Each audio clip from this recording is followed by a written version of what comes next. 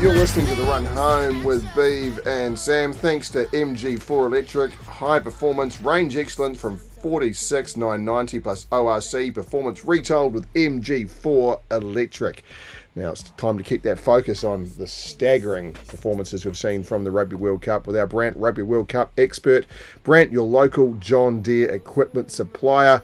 We're bringing in one of the favourites here on SNZ and Jamie Wall. Jamie, man, what a weekend. Put you right on the spot. Which quarter-final was better?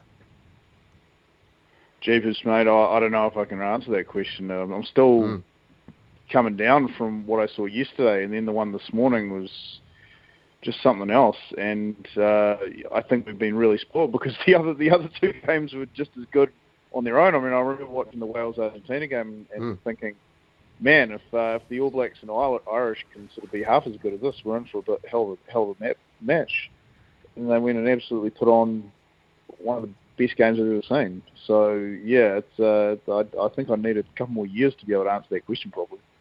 Yeah, for me, the last phases, well, the collection of phases from both those two amazing quarterfinals being All Blacks Ireland and France versus South Africa, the difference that 3-point buffer made to me was monstrous. The All Blacks through those 37 phases, which, by the way, Babe, you'll know this with your travel over there, that's in French, those French phases, and when you convert it back to New Zealand, that's 70 phases by the time you face all that.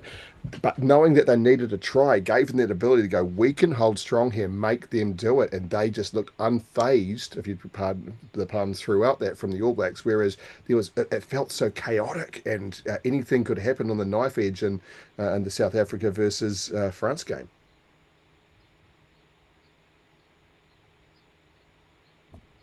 Yeah, that's just my statement. Now, Jamie, as far as comparing those two games as well, yeah, the hosts as well, the pressure on the favourites, if you like, from the Northern Hemisphere. Did you feel any of that favouritism weighing on them? I feel like, it definitely did. It definitely got to Ireland, I think, because I think they found themselves in a bit of a hole that they couldn't really dig themselves out of in that match, in that quarter. And once they kind of fell behind, they did mount a decent comeback, but they never actually led that game at all, and they couldn't quite get over it. And you could kind of tell the looks on the All Blacks' faces that they kind of had one of those, we've got this kind of moments. Like, we're back. And you weren't expecting to run into this sort of All Black side today, the one that would kick the shit out of you 10 years ago sort of deal. And the fact that they managed to go through the end of that, and like you said, just the All Blacks were able to just sort of bend, but they never broke. They could have gone all the way back to their own line, really, and then get Geordie Barrett to hold them up over the line before that, like he did in the second half there. So, it did feel like the All Blacks kind of were always going to win that game, but the one this morning, I mean, they were just going punch and counterpunch. Like they just could have ended up anywhere, especially considering that the France really had the rub of the green at the start of that second half, which is usually the really crucial part of a test match. Joe, when you look at a couple of the teams that have now lost, and I guess surprisingly so, where to for some of them now? I mean, obviously Ireland's going to look a whole lot different. And the French, you'd think, will just continue on their merry way and still be a very good team. But certainly Wales and Ireland might be a bit of an end of an era for a fair few of them. Well, I mean, I guess my first reaction to that question is who cares? Because, they can go home and have some beers and watch the rugby like the rest of us.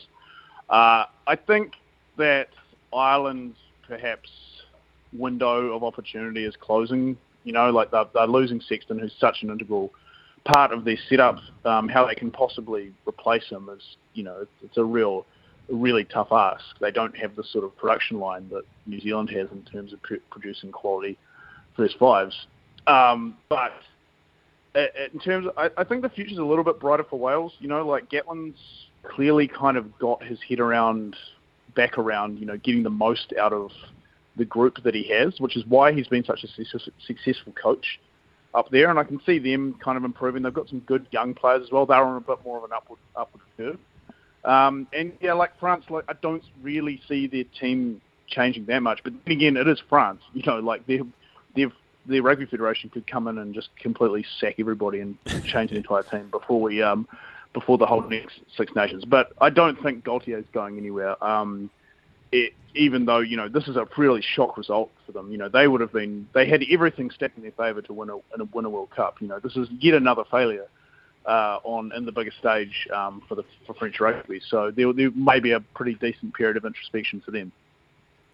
The game's been played at a great level over the last 48 hours, but of course there will always be some spotlights on the referees, and New Zealand's Ben O'Keefe has copped some from Anton Dupont. Let's listen to what was said.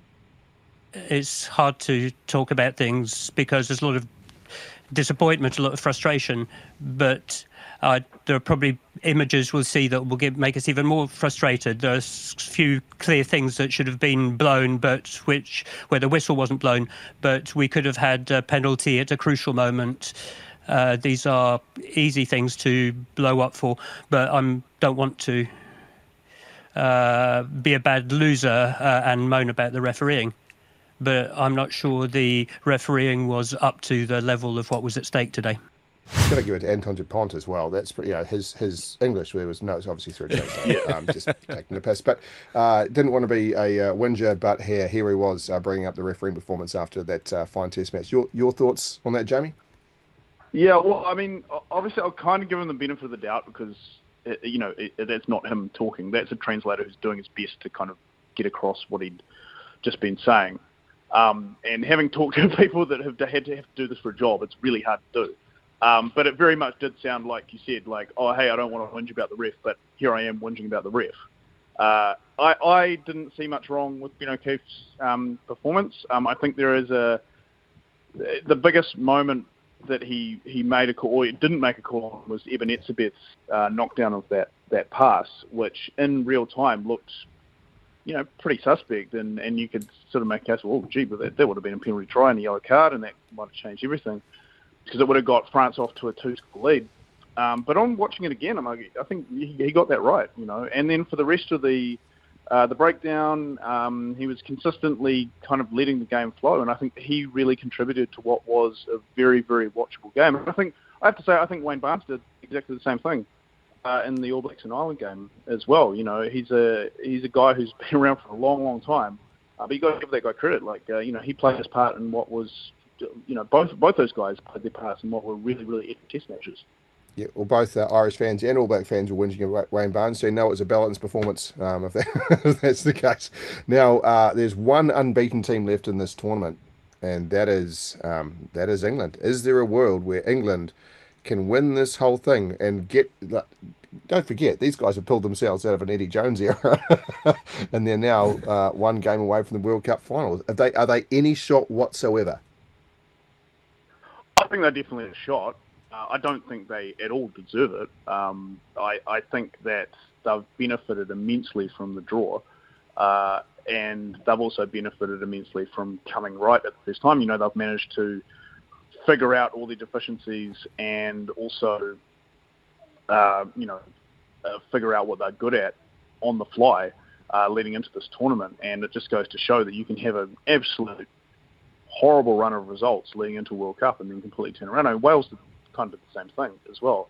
But England have very much gone back to their core identity, which is to, kick it a lot, play it in the forwards, which is, it's no massive criticism. It's what they're good at, and it is reaping rewards for them. But again, like I said, they have benefited greatly from the way that this World Cup was put together. And yeah, I mean, I could see them winning next week. I mean, it feels like it was 4 years ago when they went to semi-final against the All Blacks, and I don't think many people really gave them much of a shot in that, and look what happened there.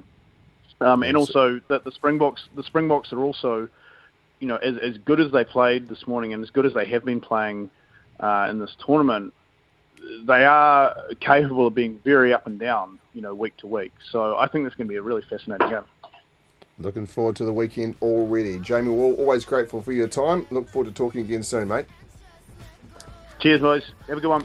Cheers, mate. That is our Brand Rugby World Cup expert. Brand are experts themselves in agriculture, covering your equipment, parts and service needs to help you succeed in your field.